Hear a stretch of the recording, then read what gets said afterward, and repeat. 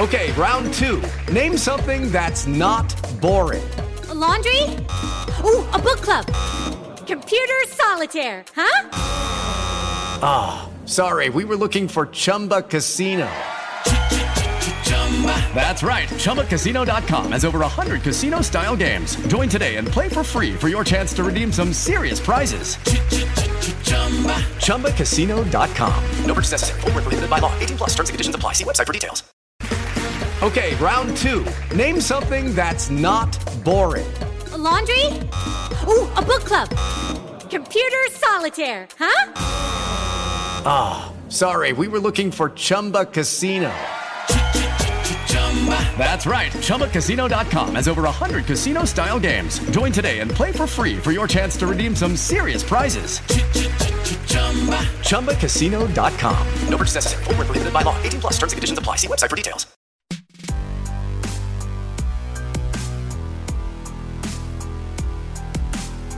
Hello, everyone, and welcome to Kumandra, the neighboring country of Wakanda. I'm just joking. Welcome to another episode of Deadline's New Hollywood podcast. My name is Dino Ray Ramos. I'm Amanda Nduka, and if you haven't seen Raya and the Last Dragon, you probably won't get that reference. But once you see it, you'll understand it. So for this episode, who do we have, Dino? We have Kelly Marie Tran, who I don't know if they caught this in the recording, but I called her the Notorious KMT. You like to give people nicknames. Yeah. And then she was living for it. Yeah, no, she's great. I mean, she's the star of Raya and the Last Dragon. It's on Disney Channel. I guess it's not Disney Plus. Disney Plus, and also it's going to be released in theaters. I think it's part of their premium. Slate. Like how Mulan was released. Yeah, it's kind of but like guys, that. it is. This movie is definitely a must see. Dina, I saw you were tweeting like straight after you watched. I tweeted. Okay, so I'm gonna be honest. I was watching it laying on my couch, as you do during a pandemic, and there's parts where I just started to crying, and I didn't even notice. It's such a, I think, Asian or not. I mean, it will speak to the Asian community, but how it speaks to the strength of community. It's definitely a universal film, a universal message. Kelly is amazing, you guys. Lovely. She's so fun. I know people are like, you guys always say everybody's amazing, but we have really dope guests on this podcast. I mean, we're a GLAAD Media Award recipient, so we have to. And also it's just, we make dreams come true, you know? And Kelly is just, I think, so delightful and so fun to talk to. We talk about Raya, obviously, and she's been through it with social media, and I'm glad, we talked about that as well. Yeah. And she deserves all the things, to be honest with you. Right. And this movie, I think it's just a game changer in terms of another kind of representation movie, specifically for Southeast Asians, but the Asian community as well. And I loved it. I mean, come on. Yeah. What is that? I want to dress up as Raya. Oh my gosh. We're about to see a whole bunch of Raya costumes. Oh yeah, a bunch of Raya cosplay. Namari, I think, is going to be a popular one too. Yes. Because Sisu. Oh my God, Sisu, Awkwafina. Yeah, Awkwafina's character. Oh my gosh, you're gonna love that dragon. It's literally, it's like her personality. It was genius how they put this together. Yeah, but yeah, Kelly is great. We talk about a lot, so we're gonna stop talking and we're gonna let you listen to the episode with Kelly Marie Tran.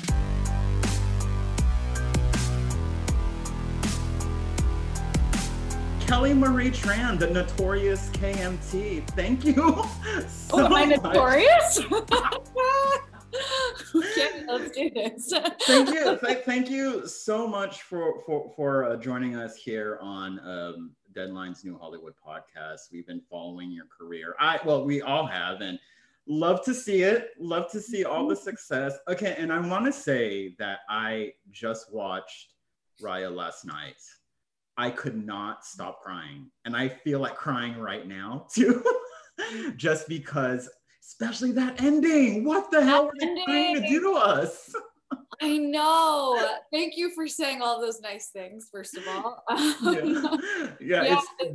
This movie is really special to me. It means a lot to me that it spoke to you. Yeah. But before we get into that, on the podcast, we really love to talk about kind of origin stories, Sure. I guess like first, where did you even get the urge, to perform or be an actor? And, going to that, I'll ask you the typical, Asian parent story. Were your parents supportive?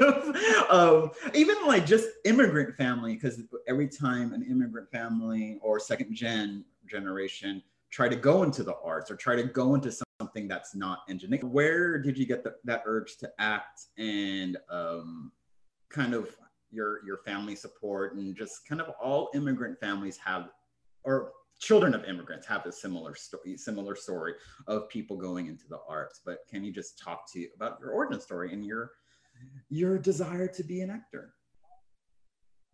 Yeah, of course. So yeah, I grew up in San Diego. My parents are both boat refugees from the Vietnam War. They came to America in '78, and both didn't really were sort of in their later teen years, early 20s. So they were sort of in this position where they didn't really have the ability to get an education. They had to immediately get jobs to support their younger siblings who also came over with them. So growing up, my parents, saved every penny they had. We never really went on vacation. We never really, they never really bought new clothes for themselves. And they saved all that money so that we could buy a house in a school district with really good schools, like good public schools. And they always emphasized from the very beginning the importance of education for someone's future. And I see it now, as an adult looking back on this, I'm recognizing that so much of the things that they believed in and the ways they interacted with me were because they wanted my life to be better than theirs. Like, they didn't get to have education. So of course they wanted to advocate for education. Yeah. Of course they didn't understand when I said I wanted to pursue acting, because they came from a world where they didn't ever have the luxury of thinking about having a dream. Like, that is a privilege in itself, to sit in a position, where you can sit in a place when you're like, oh, what's going to make me fulfilled? Like, the majority of the world doesn't get to think of what's going to make them fulfilled. Yeah. So my parents, as at a really young age, I started singing in church choir, I think when I was like in kindergarten. And then through school, I continued to sing. And then in high school, I got into musical theater, and that was sort of my first foray into acting. And I knew I wanted to pursue it, but I didn't know how. I didn't know anyone who had ever done that before. And because of that, it felt really impossible. And also, we can talk about how at the time, when I was that age, there was even less representation than there is now. And so I never saw anyone like myself doing the things that I wanted to do. So it just seemed insane. That, coupled with the idea that my parents, don't want to like perpetuate a stereotype, but they definitely wanted me to be a doctor or a lawyer. Yeah. Well, that's kind of the same thing. We always talk about that on this podcast. Like, my parents wanted me, they still to this day ask me, like, when am I going to med school? Like, it's not too late to apply. And I'm just right? like, Same, yeah. They're like, so like this hobby is like cute and everything. Yeah. That was right. And then like even like with journalism, it was just like my parents were like, oh, okay, so what's the fallback? Kelly, you mentioned this before, but I want to ask you, when was the first time that you can recall feeling seen or feeling represented on screen? I've been talking about this movie a lot, but honestly, it's probably Mulan, the animated film. I think that was one of the first times, because it came out in 1998 and I was born in '89, so I was not even 10. And that was the first time I felt like, oh, there's like a princess that looks like me. And I don't think as kids, we're living in a world now where we have all of this shared vocabulary. We know what we mean when we're saying like representation in media. We know what we're saying when we're talking about what being triggered is. We know all these words. We didn't have those words when I was a kid.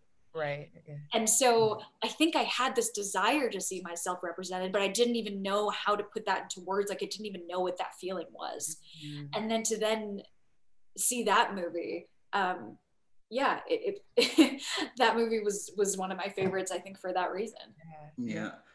I mean, I'm so glad you mentioned that. You know, I remember seeing Mulan coming out for the first time, and I wasn't as connected with my Asian heritage as I am now. But there's like kind of this inherent, you're just like excited. You're just like, oh, this is different, you know, because honestly, I was so used to just seeing the dominant culture, i.e. white culture on TV. And when you see yourself, you're like, oh, I feel weird, but in a good way. Yeah, right. It's like, wait, I didn't know other people knew that. Like, it's really, it's like a really like fun experience when you see people that like have like commonalities with you and they're on TV. Yeah, definitely. But I was born in '88, so I know back I didn't really get yeah.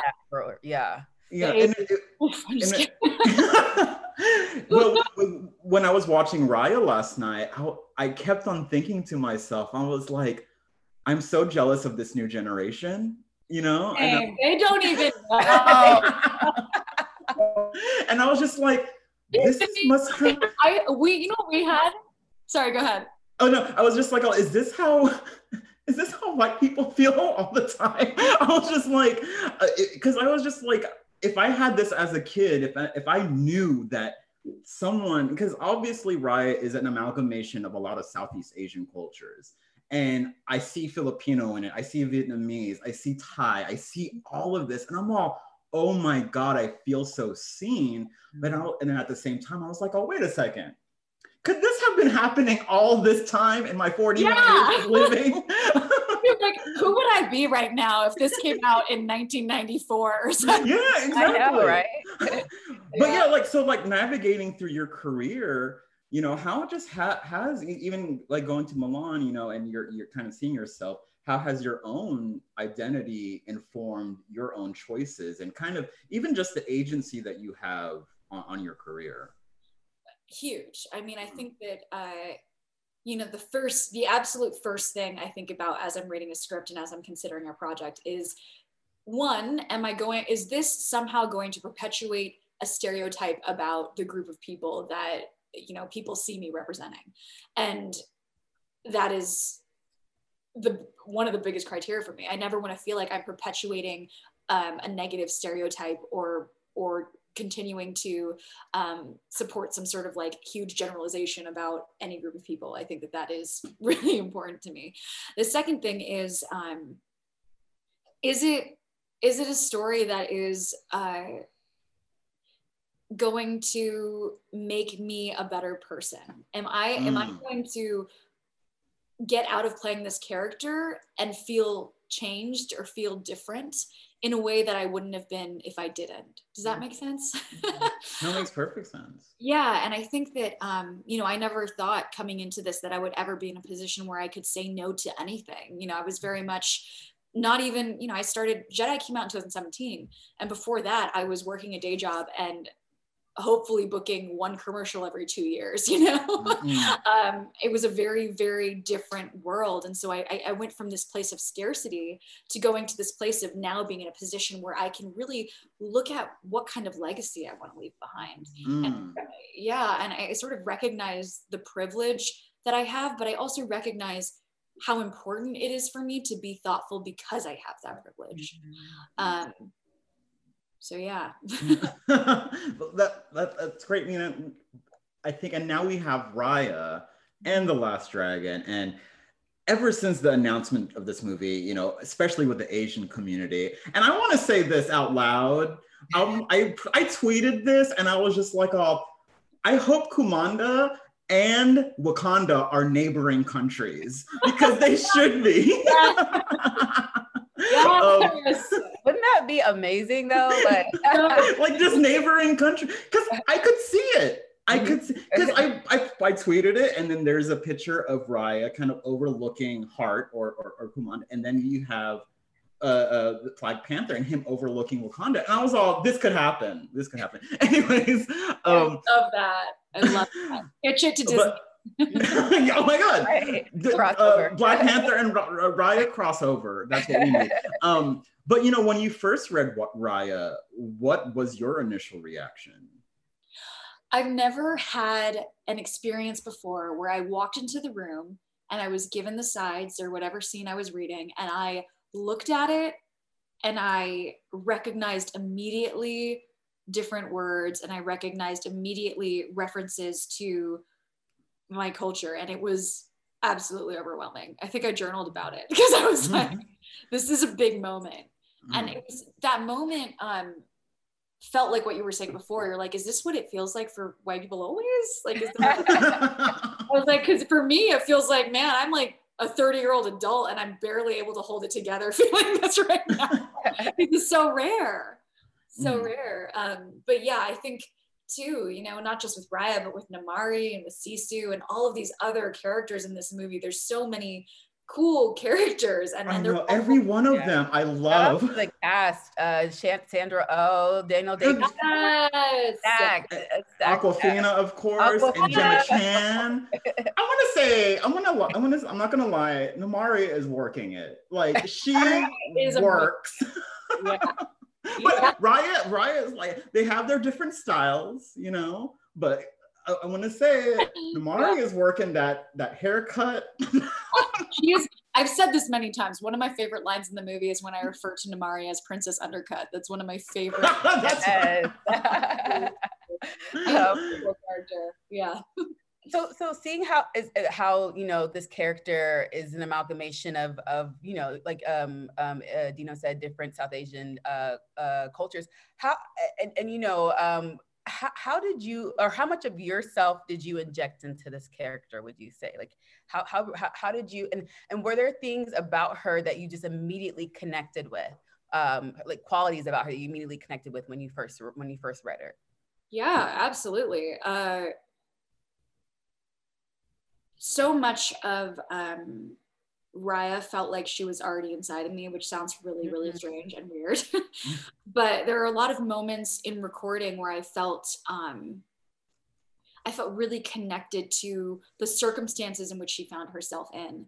And one of those moments, I think, was the prayer moment where she is sort of at her last effort. She feels like she has been traveling for 6 years to do this thing that she's not even sure will pay off, and she's so desperate in that moment. And I remember that being one of the moments where I really felt like, okay, I've been here before, and I want to authentically capture what it was like to be here. And Don and Carlos, who directed this movie, they're amazing, and they were really wonderful about cultivating a space for their actors where it felt like we could just go off script and we could improvise and we can like inject ourselves into these characters. And for me, that was a moment where we were able to improvise a lot of that scene in the room, and it made it into the movie, which I think is just so special and incredible. But yeah, lots of scenes, and I think lots of moments and lots of parts of this character I feel are inside of me. And I don't think that I can really, I don't know if I can tell them apart sometimes. Yeah. I mean, the film has so many, I mean, obviously you can't help but pick out the relevant themes that this film holds with our current I guess climate, if you want to say.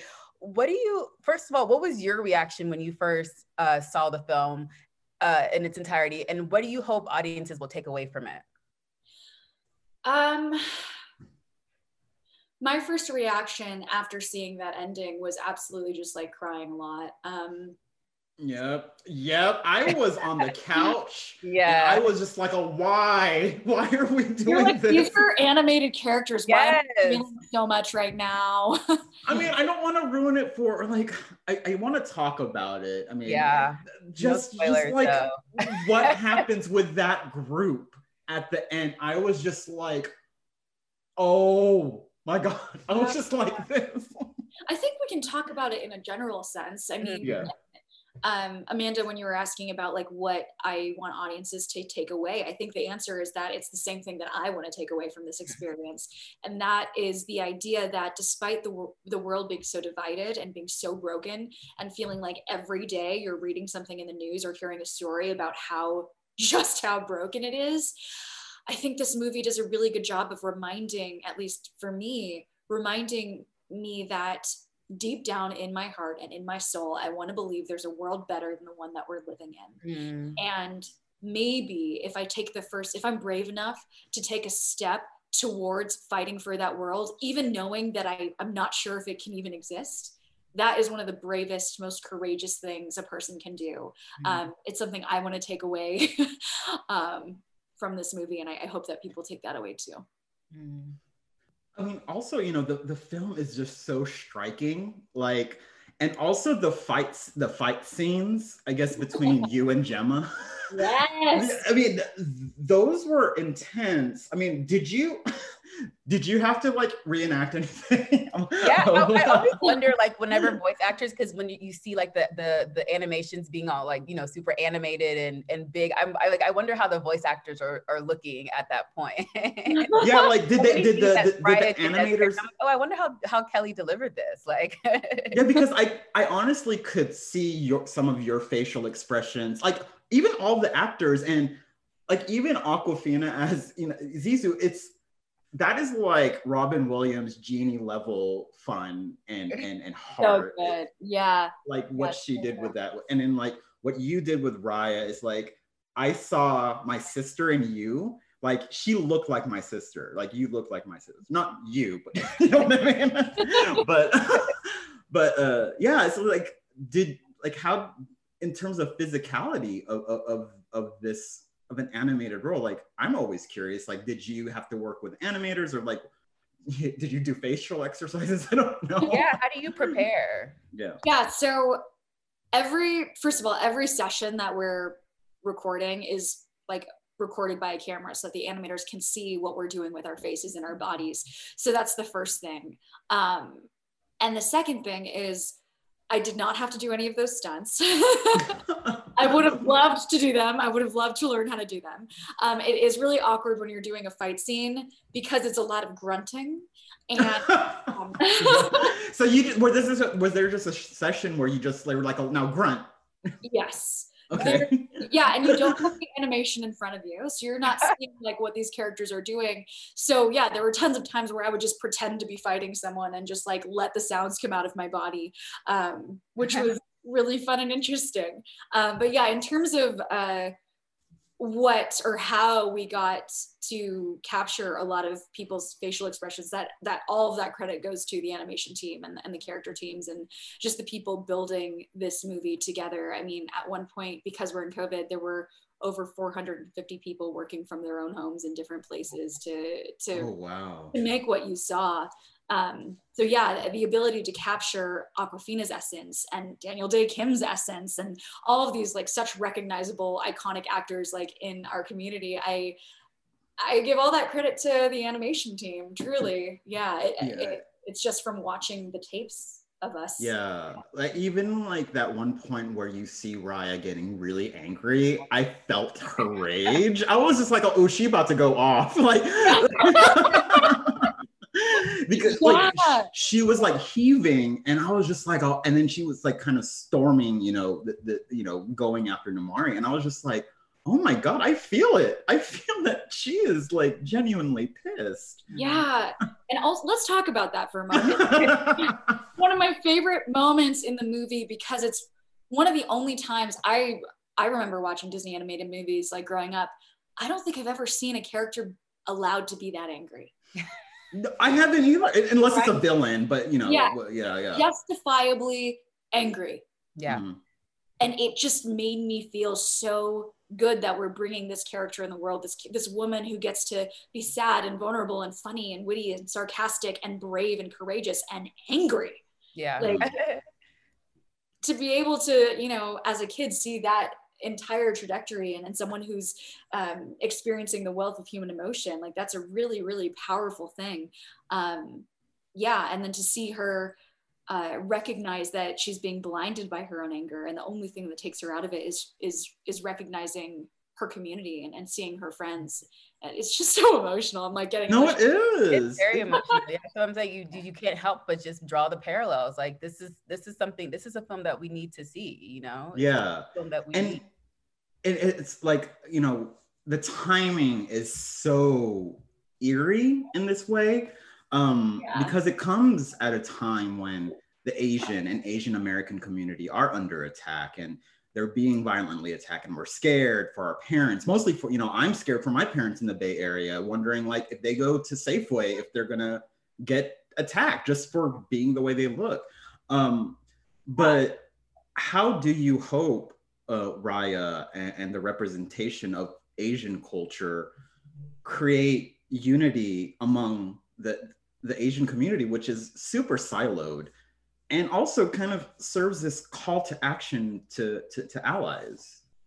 Yeah, it's crazy because, making a movie like this takes years and years and years. There's no way in the world that you could really predict what would be happening in the current world when your movie releases, if that makes sense. So the fact that all of these things are happening at the same time as this movie comes out, to me, feels like a sign from the universe or something, knowing that so many people are feeling so rightfully upset and justifiably angry because of it feels like a constant barrage of injustices happening in the world.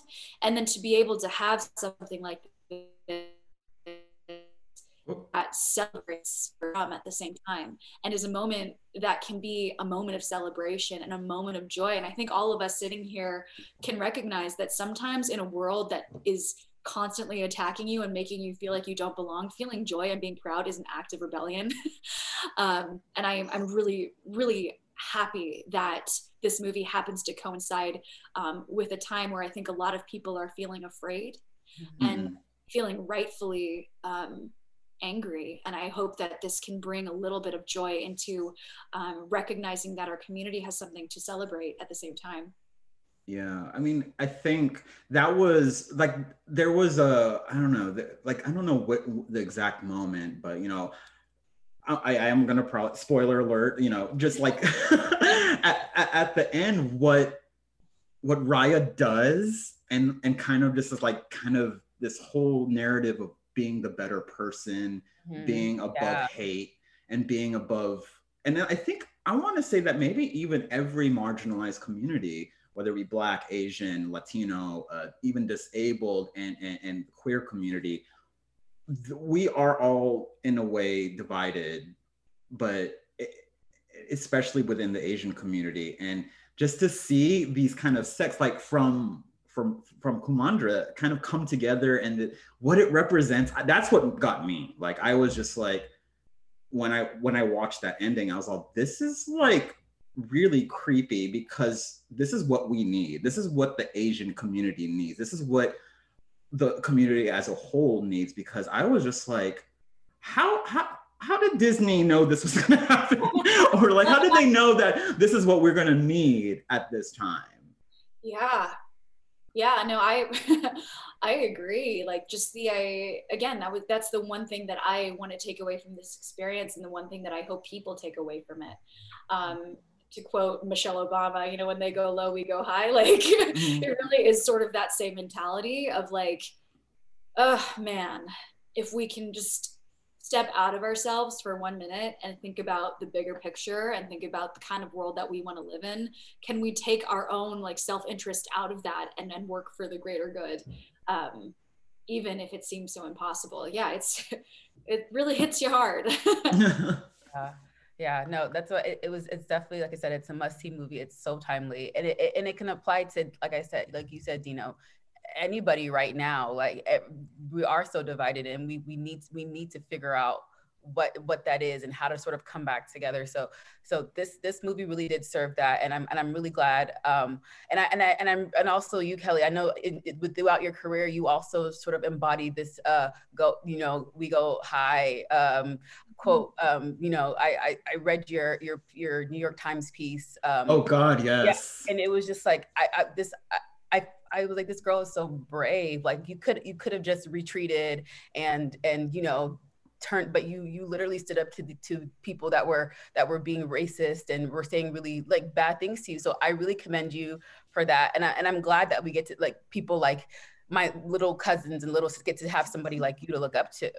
Yeah, it's like what you did, and like, because there's so much trash out there. Let's just be honest. And there's a lot of trash. And oftentimes a lot of people in the margins are taught to say, just take it because it's not worth fighting. Right. But you were just like, you know what? No. You know, it's like, it's kind of like shake the table. It's no more, you know, we can't just kind of keep our heads down and yeah. Thank you for saying that. That means a lot to me. And I think that what's crazy about this time is, you know, I think what we're really recognizing for the first time is that just because something happens a lot doesn't mean that we should normalize it. It doesn't mean that we should be okay with it. And it doesn't mean that we have to take it. That was a big lesson for me because, you know, I had all these voices telling me like, don't leave the internet because you can have brand partnerships. And in my head, I'm like, I'm not here to sell flat tummy tea, but okay. And then there's, you know, people saying like, well, that just happens with everyone. That's just how it is. And I'm like, yeah, but I'm not okay with that. Like that's not what it should be. And I recognize that there are good things about social media, like especially, you know, going back to just bringing attention to the horrific attacks on the Asian community. That was something that social media with. But there's something for me personally, I think everyone needs to make their own personal decisions, but I'm really grateful for my own mental health that I was able to just show up for myself in that way. I mean, it's powerful.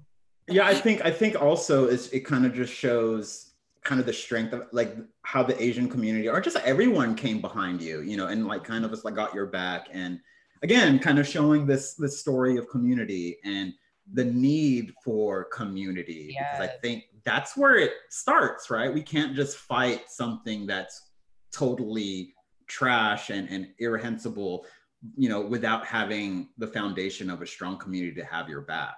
And I think that like, that is what, I mean, cheesy or not, you know, it's like, that's what Raya taught me. I was gonna say, that's what Raya is all about. Like, it's true. Yeah. I absolutely see her arc as someone who doesn't trust anyone and who's afraid to have community, and then going to a place where she has this community that ends up saving her. Like even just by when she's in that place where she's really angry and she's blinded by her anger, and just looking at her friends, and that taps her out of it immediately. Like, something bigger happened. And also the movie passes the Bechdel test. Let's just put that in there. Let's put that in there. We love to see it. They don't need no man. They don't need no partner. They're just themselves. I'm just saying that because I'm also single. So if anyone out there,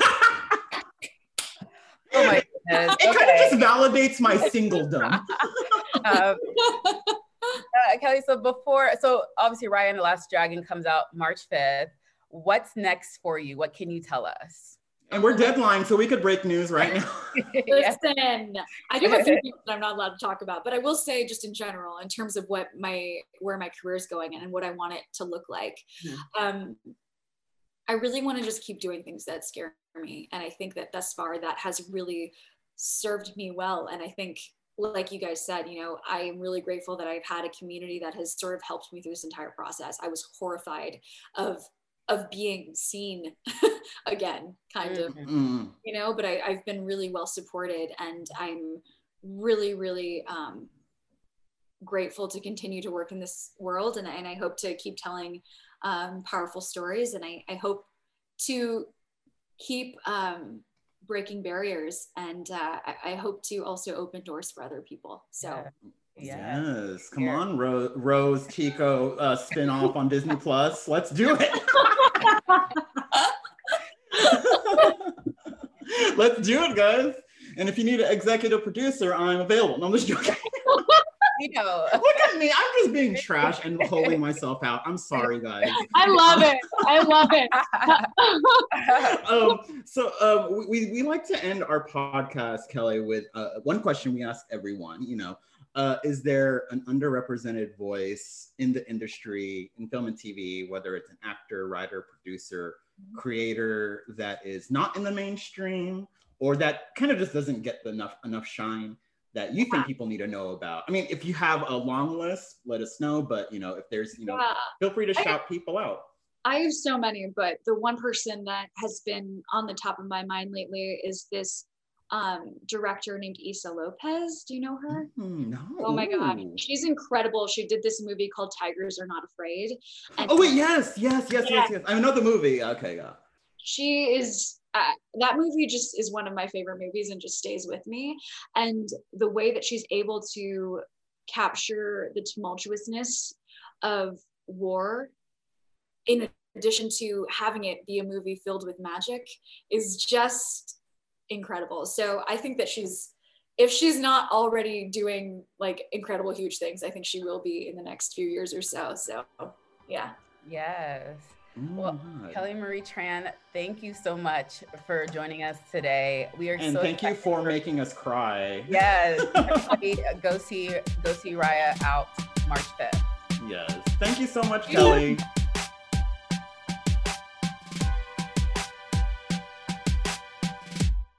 It is Ryan here, and I have a question for you. What do you do when you win? Like, are you a fist pumper, a woohooer, a hand clapper, a high fiver? I kind of like the high five, but if you want to hone in on those winning moves, check out Chumba Casino. At ChumbaCasino.com, choose from hundreds of social casino style games for your chance to redeem serious cash prizes. There are new game releases weekly, plus free daily bonuses. So don't wait. Start having the most fun ever at ChumbaCasino.com. No purchase necessary. VGW Group. Void where prohibited by law. See terms and conditions. 18+.